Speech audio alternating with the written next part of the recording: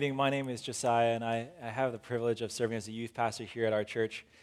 As we welcome you into our service, we are midway through the book of James in a sermon series of living faith, and it's been so good for me, but also difficult as every week as we go through these passages. It really strikes me to the core of as I compare my life and my living and my sin to the way that James exhorts us to live. And I hope it does the same in a way that challenges us, but also in a way that inspires a lot of grace that God has for you today. Well, this past week, I was trying to deposit some cash into the ATM, and one of my bills kept getting rejected. And so out of frustration, I looked at the bill, and I realized that this was not an ordinary $20 bill. As I compared it to another $20 bill that was real, I realized this one was counterfeit. And then when you look at it, at first glance, it looks the same. But then when you start to really look into the specifics, you notice that the margins are off, that the texture, it feels different, the counterfeit one from the real one. And it looks like I even drew like Andrew Jackson Walmart version on the $20 bill. And so what the U.S. Department of Treasury actually says is that there are upwards to $200 million worth of currency circulating in our economy that's counterfeit, which equates to roughly around 1 in 4,000 bills in our economy. So by happenstance, you might come across one in your lifetime. The scary thing about counterfeits and counterfeit bills is that while our country is plagued by seemingly monopoly bill money being in our possession, all of our hearts, on a more urgent plane, we possess counterfeits in our hearts. We have something that promises value, but actually when you deposit it, it's really useless to you and I. And James alerts us to this kind of counterfeit that's within us when it comes to the arena of wisdom.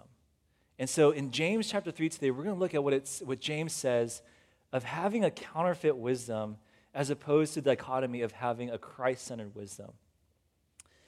The question that James poses for you and I, he poses a couple questions for us this morning, is he asks you, are you a wise person? Or do you have wisdom? Like not counterfeit wisdom, but true, godly, Christ-centered wisdom. And if not, what are you going to do about it? But if you do have wisdom, how will you live your life in a way that expresses that? What James is going to show us is that we can't hold on to two things at once. Like we can't hold on to counterfeit wisdom and also grasp for Christ-centered wisdom. We have to let go of one and pursue the other. And so his invitation for you and I is, can we let go of our old way of living and to come in abject humility before God and surrender to him our counterfeit wisdom and ask him to show us a way in which we can live in a way that honors him. Kind of like how I was at the ATM, are you maybe in a place where you are trying to navigate life, but it seems like every turn you come to, every action, every relationship is marred by bitterness or brokenness or sinfulness in any way?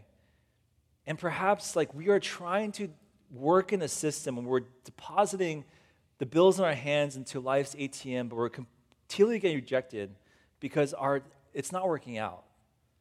Like life is not working out for us because we're choosing to buy into this counterfeit type of wisdom. James is a book about living faith. It's about applied faith that actually works for us. My professors at seminary told me that James is a book about completion. When you look at the book of James, you're going to notice that there are so many things in which we are lacking. And James shows us that there are ways in which you can find completion and fulfillment, and that's through Christian living. And so he points us to his place. And here, we're going to find that we have a deficit. All of us have a deficit when it comes to wisdom. Last week's sermon from Pastor DL was a sermon on words. And the main thrust is words really are a symptom of what's going on in the heart. Like if our words are spewing out poison, it's because our hearts are poisonous. And similarly for us today, James is saying, if your life, the way that you live, is a way that's selfish or bitter and leading to chaos and discord, then it's because of your wisdom. That's the source. Now, the problem of poor living is found in poor wisdom. And so James 3:13 starts out the question right off the bat. James says, "Who among you has wisdom and understanding?" But James isn't only interested in whether we have wisdom or not, but how we express it. Like, what do we do if we have wisdom? What do we do if we know the true and living God? Are we living out a way that is consistent with the way that God wants us to live, in the way that's loving and good and bring beauty and life to this world? So if you have your Bibles, I'm going to invite you to turn with me to the book of James, chapter 3. We're going to read from verses 13 to 18. It's a quick passage, but we're going to look into what James talks about what wisdom means and what it means to live rightly before God. It's James chapter 3, verses 13 to 18. Who is wise and understanding among you? Let them show it by their good life, by deeds done in the humility that comes from wisdom. But if you harbor bitter envy and selfish ambition in your hearts, do not boast about it or deny the truth. Such wisdom does not come down from heaven, but is earthly, unspiritual, demonic. For where you have envy and selfish ambition, there you find disorder and every evil practice. But the wisdom that comes from heaven is first of all pure, then peace-loving, considerate, submissive, full of mercy and good fruit, impartial and sincere. Peacemakers who sow in peace reap a harvest of righteousness. So we have two thoughts for us today centered around wisdom, the dichotomy of wisdom. The main thrust of today's sermon is this: a life that's led by self-centeredness is a life that subscribes to counterfeit wisdom. Whereas a life that bears fruitfulness spiritually, that submits itself to God and to other people, is a life that's led by Christ-centered wisdom. And the question is, which one do you and I have, and which one will we pursue? So our first thought is this: counterfeit wisdom is revealed by a life of self-centeredness. Counterfeit wisdom is revealed by a life of selfishness, of self-centeredness. And this is from verses 14 and 16. But before we jump into what counterfeit wisdom is, we have to kind of assess, like, what is wisdom? How does Scripture define wisdom? So wisdom is knowing things oftentimes that we think of, like, we think wisdom is knowing things and knowing a lot, maybe having a lot of experience. What Scripture defines wisdom in the biblical sense, as Charles Spurgeon defines it, is wisdom is the right use of knowledge to inform right living. Or wisdom is living in light of what's true. That's God's truths. And to make right choices in a way in life that pleases God. So it's marrying knowledge of God with how we produce it in our lives. According to data analysts from the University of Southern California, the world contains approximately 295 exabytes of information. And what that means is it's 295 followed by 20 zeros, bytes of information that this world is estimated to have. Our knowledge of this world. But what's interesting is that even with more and more data and more information that we have as civilization grows, the problems that we have are still the same. We're still killing. We're still committing crimes against one another. And so even though there's more information, we're not getting any wiser. We have so much knowledge, but it doesn't necessarily help us to live it out. The issue is not about whether we know more, but whether we are living in a way that reflects our knowledge. What good is it to know things when we can't live them out? Well, one of the highlights of my week is Saturday night fellowship here at church. It's a time for our youth, and afterwards, because it's so close to Sunday morning, I usually sleep over on church side. And the Park family is gracious to host me pretty often. So Sarah Park, Daniel Park, and Esther Park are three of our youth students.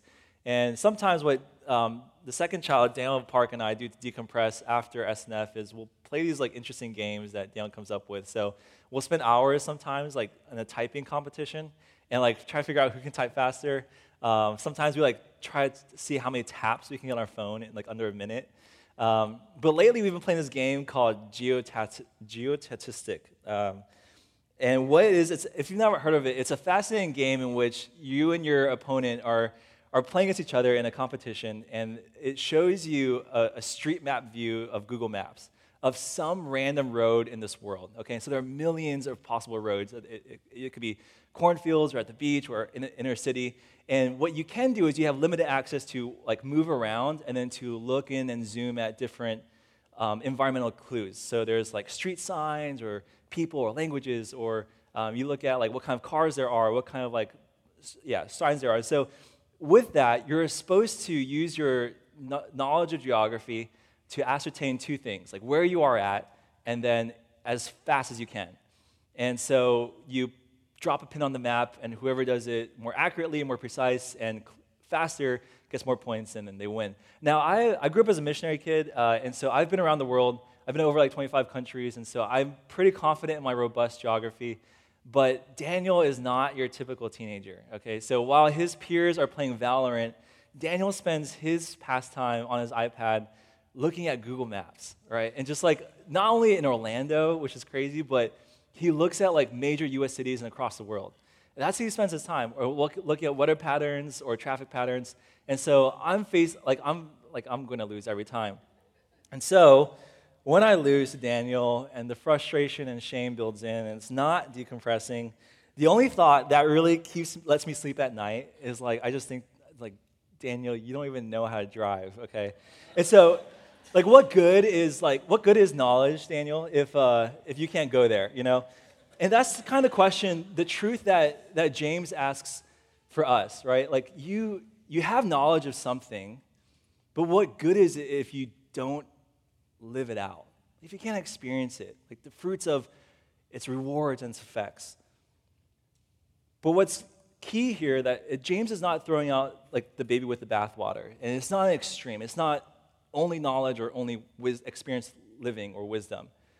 He's asking us to balance both in a healthy diet. And so the question is, like, you cannot have wisdom without having fear of God. And you can't have fear of God without knowing who God is. And so the question then becomes, like, do we know God? Do we know about God, or do we truly know who God is? Who he is sets the right trajectory for our wisdom, our right living. And it starts there. I think a lot of times with our youth, I invite them, I encourage them, like, we have to read the Word, not just to win in Bible trivia, but so that we can know who God is. And a lot of times, like, our Bibles sit in the corners collecting dust as our Instagram feeds are refreshing. But the question is, like, do we take the time to truly know the living God of this universe? And so that leads us to the first wisdom that this world proffers, and that's counterfeit wisdom. What's interesting is that James in this passage doesn't give us commands or imperatives about wisdom, like, do this to be wise. What he says instead is, this is a description of two kinds of people, one who buys into counterfeit wisdom and one who buys into Christ-centered wisdom. Proverbs 14:16 picks up on this, and it says that there is a way that seems right to a man, but in the end, it leads to death. And that's kind of what counterfeit wisdom does. It seems right for us in a way to live, but in the end, it actually leads to death. And so, counterfeit wisdom, we're just going to do some looking into what the text offers us today. And what we see for counterfeit wisdom in verse 15, that there are three sources from counterfeit wisdom, two traits, and one outcome.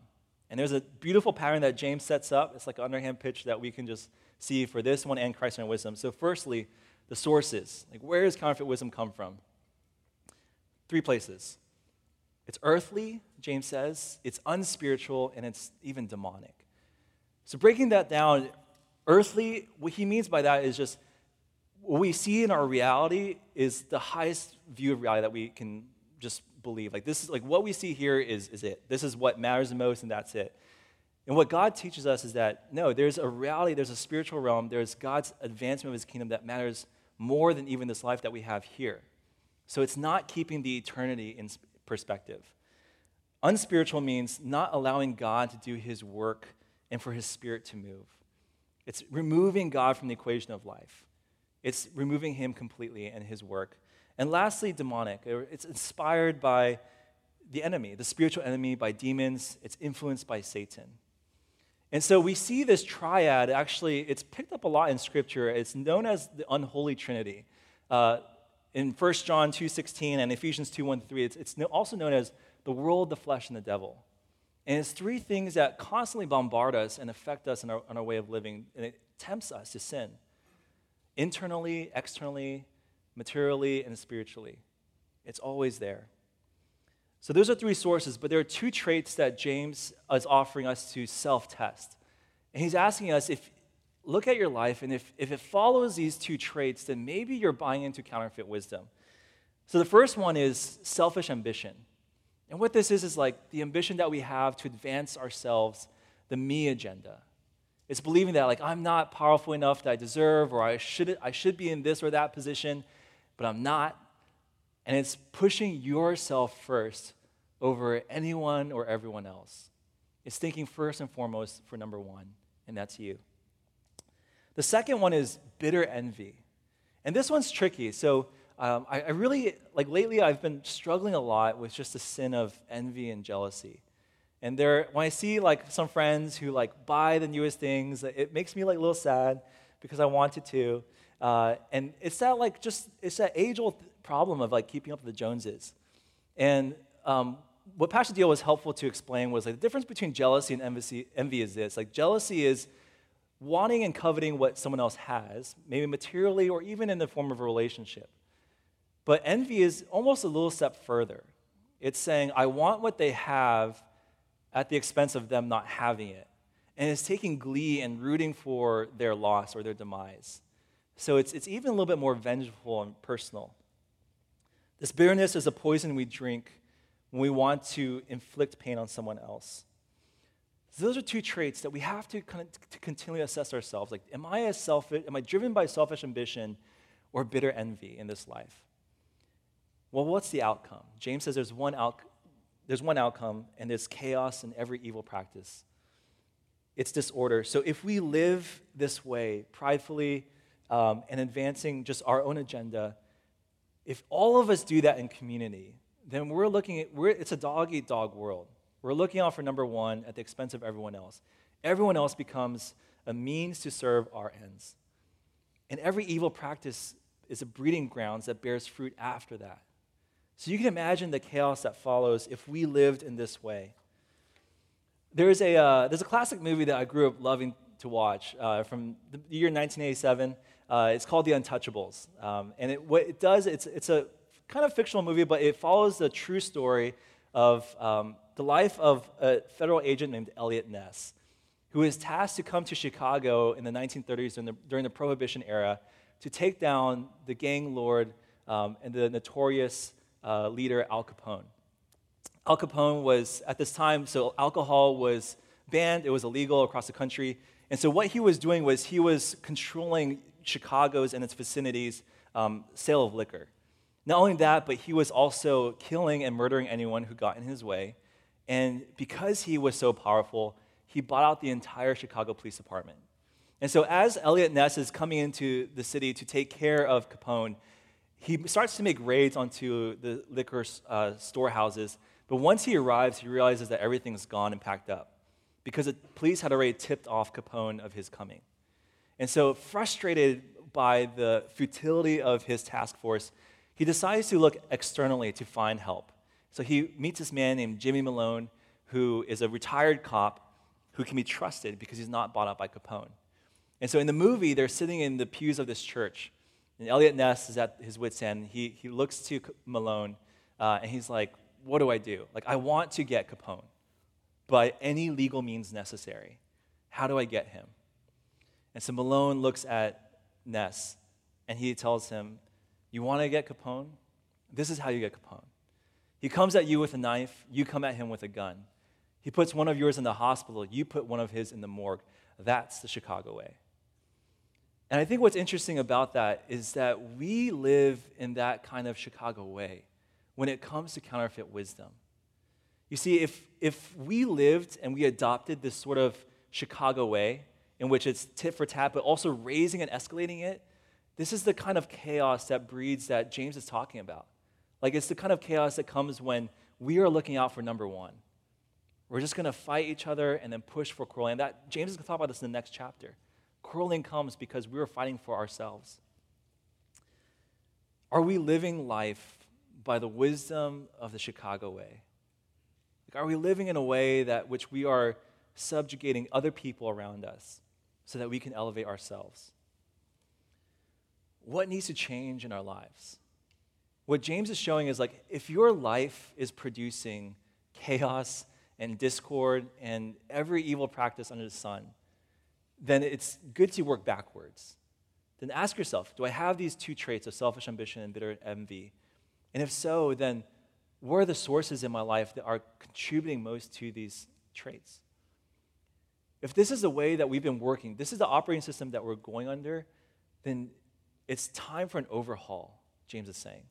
But this type of overhaul of a system doesn't come immediately, it doesn't come overnight. It takes a lifelong process of us surrendering ourselves to the lordship of Jesus Christ.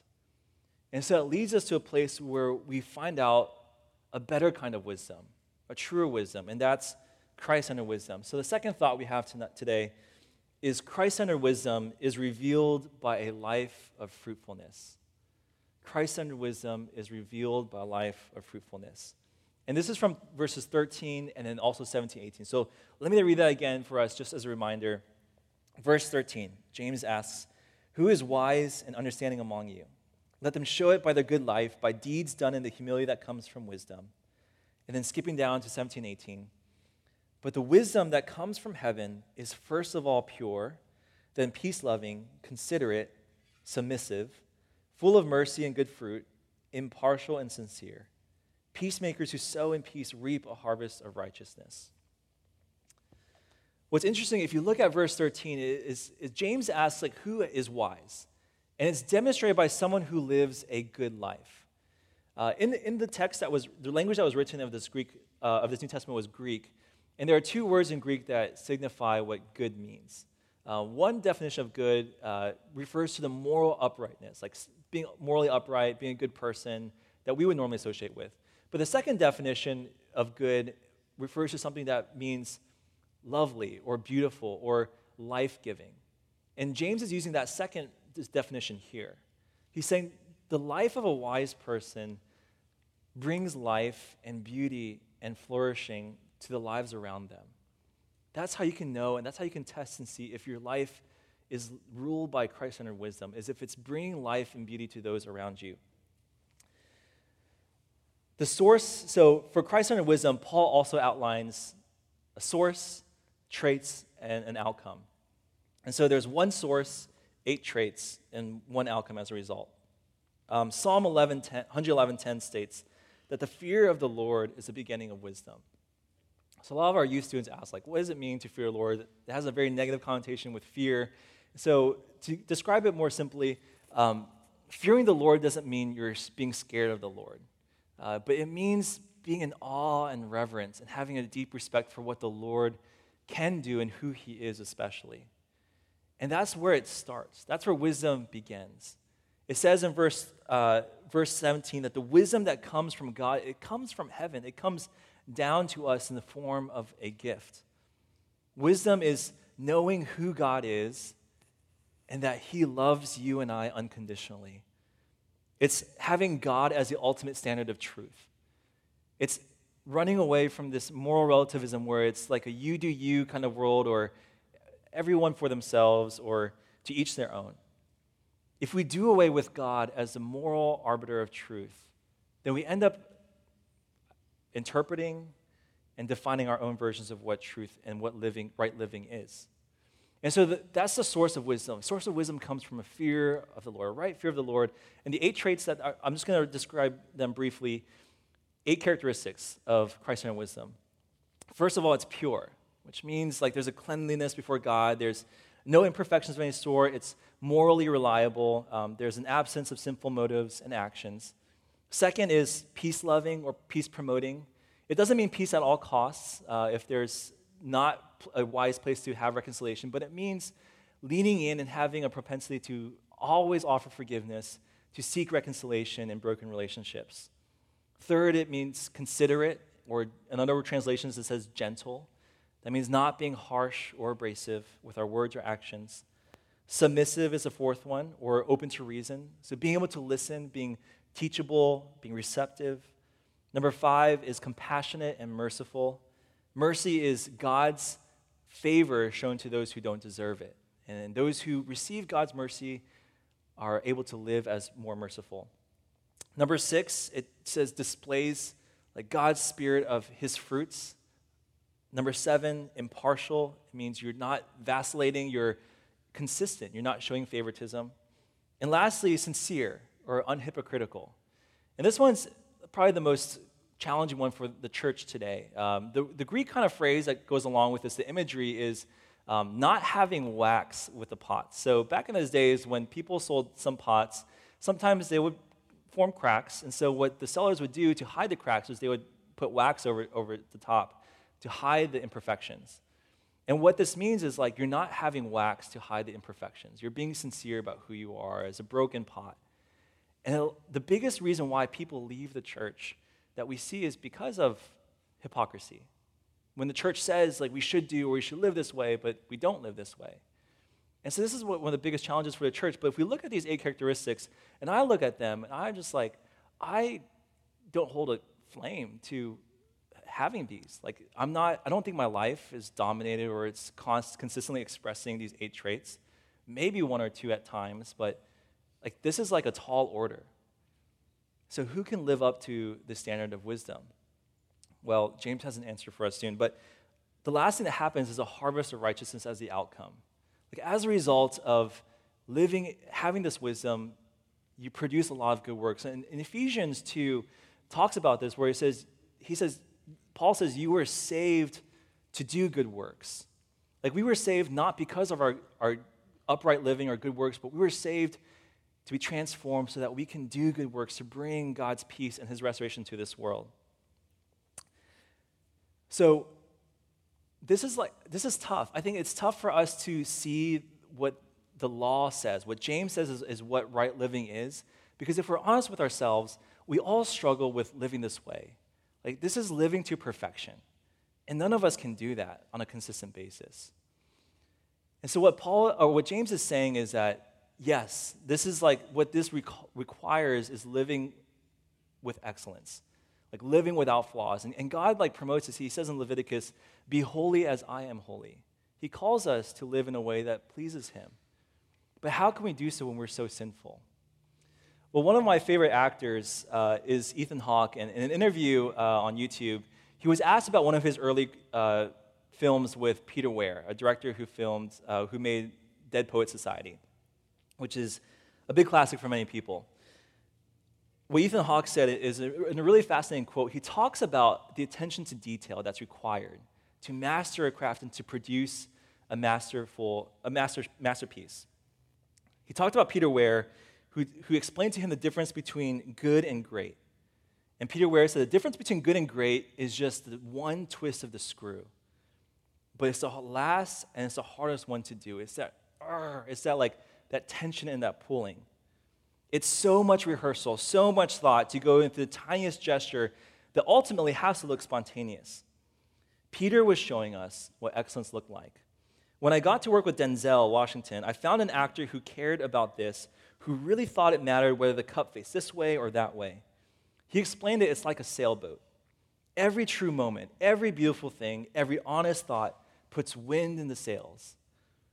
But every cheat, every lie, every fake moment, that leads to a little tear. And you can sustain some of them. You can still have wind in the sails to push your boat with some tears.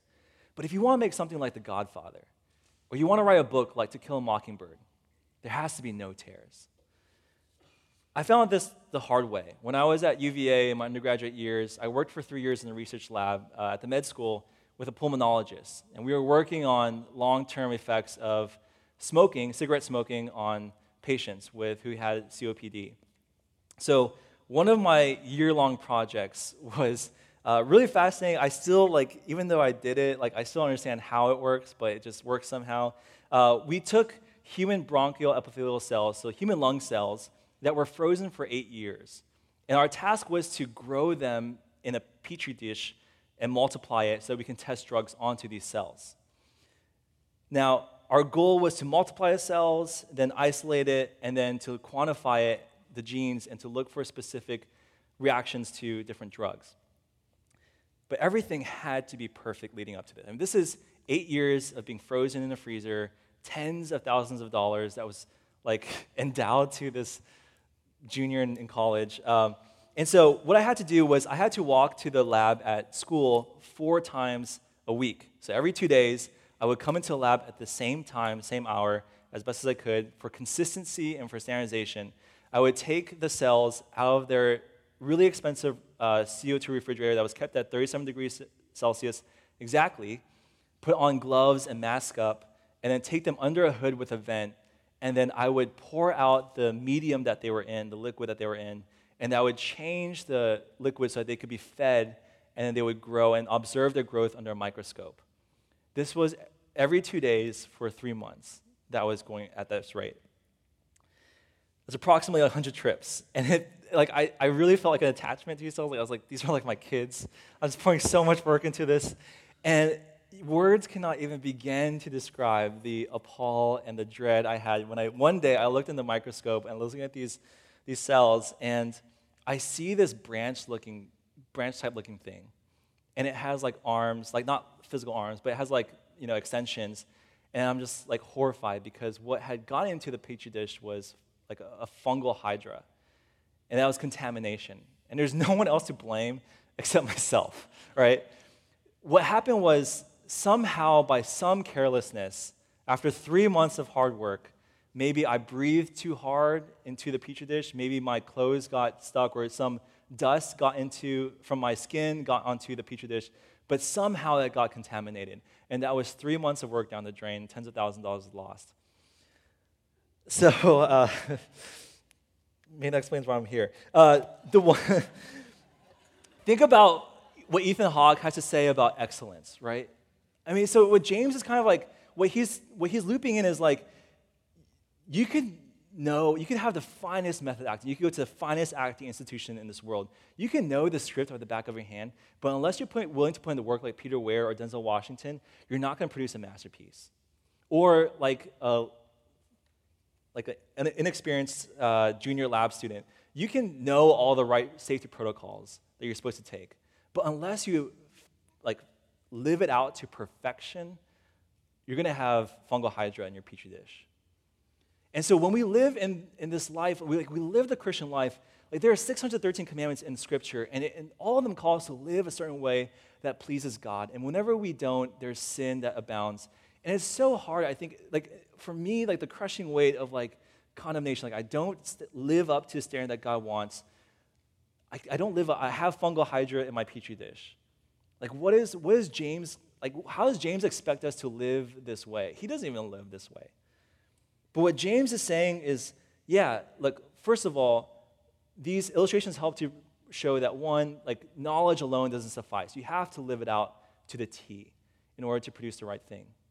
But second of all, it shows us that the law, these traits show us that, we're going to fall short every day.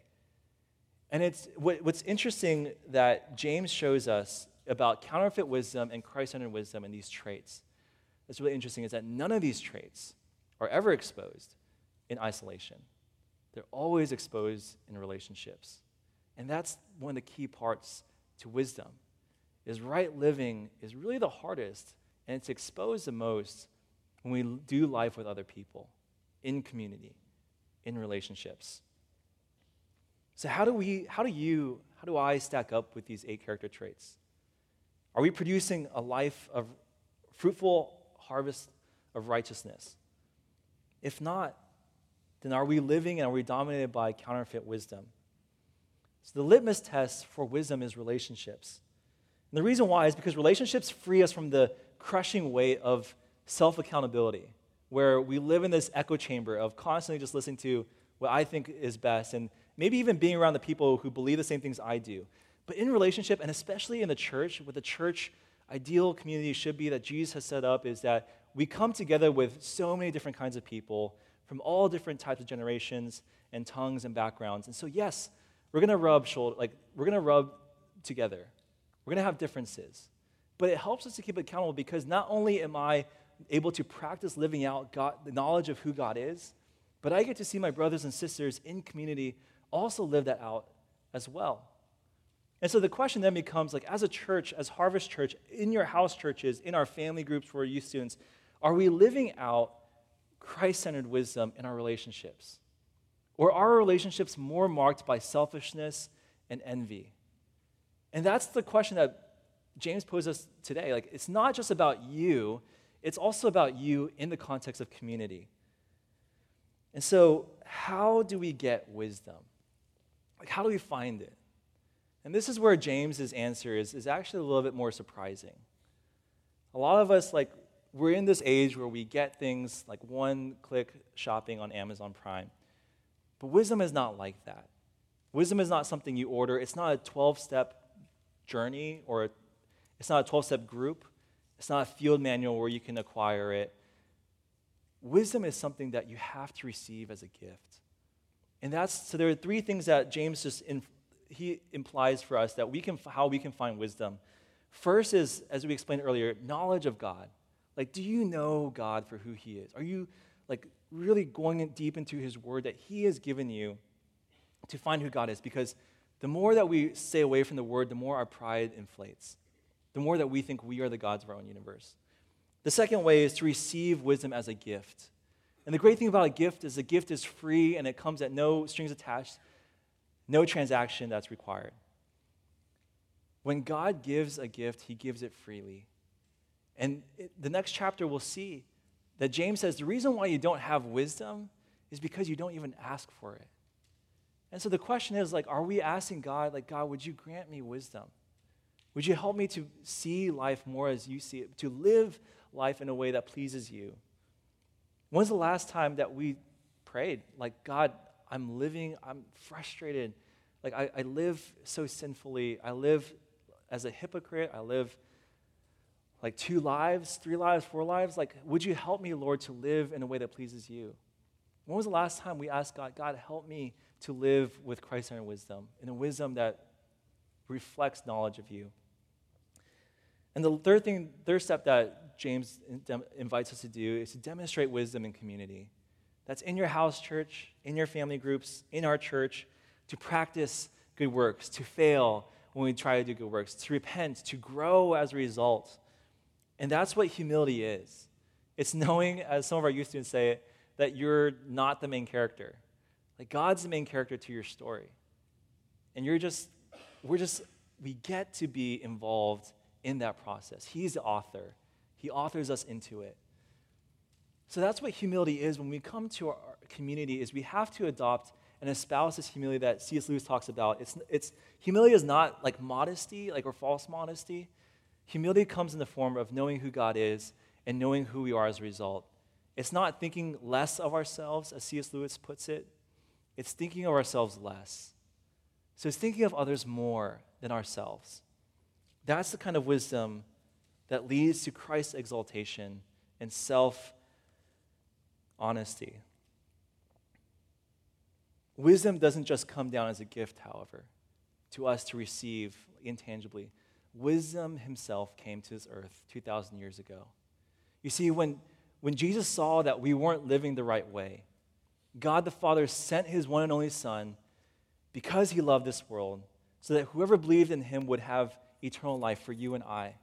He saw that we lived in a way that didn't reflect knowledge of him, and we lived in a way that was counterfeit. And so Jesus came, and not only did he come to offer it, but he demonstrated it perfectly. You see, when Jesus started off his ministry in Matthew chapter 4, Jesus, more than anything, he was tempted in the wilderness by 3 things. It was the world, materialism, it was the weakness of his flesh, and it was the devil who was tempting him. And he faced those temptations, the 3 sources of counterfeit wisdom, and he overcame it. And what Jesus did was he lived on this earth, he lived this life perfectly, never sinning, never making a mistake, not only for himself because he cannot sin as God, but for your sake and my sake, because we have lived lives and we will live lives that are marked by sin and wrongdoing. And what Jesus did is he went to the cross in perfect obedience, living life completely in awe and view of God and submission to him, was he lives a life that you and I could not live. And so the perfect life that James demands is not a life that we're bound to because we have to measure up to it. Jesus already lived that life for you and I.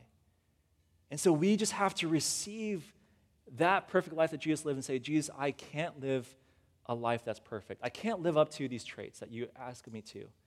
But I know your Son did. I know you did, Jesus, for me. And so I receive you as someone who paid that price for me. When you died upon the cross, you paid for my sins once and for all. That's the wisdom that Jesus lived. He's all of those traits and more. He's a wisdom that enables us to live in a way that pleases God.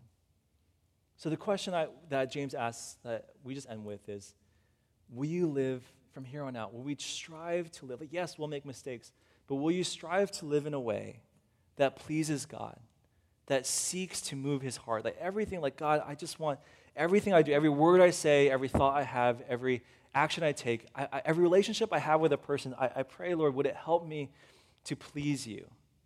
Not for myself, not for my own selfish gain, but for your will, to bring your love to this world.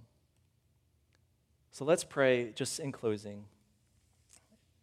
I invite you to pray with me and just to consider and reflect. Like, what are these wisdoms that James proffers that you subscribe to?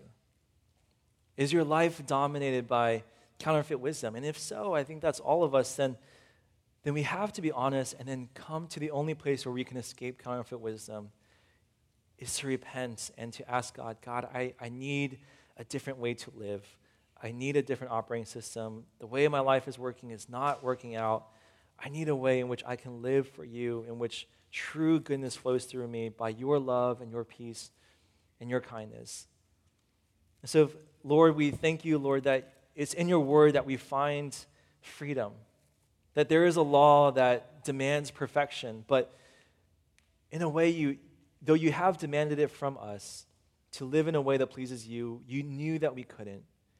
And so in your infinite wisdom, you sent wisdom to us in the form of Jesus Christ to live a life that we could not live. And so it could be imparted to us when we receive you as a gift. So Lord, help us in our living and in our relationships, Lord, that we will not falter, but help us to cling to you, to turn to you, to ask you for strength, for wisdom to live this life. We pray, Lord, as we sing to you, would you do a work of transformation in our hearts? Transform our hearts so that we can love you and we can know that you love us unconditionally and that we can live for you as a result. Help us to please you with our lives. In Jesus' name we pray.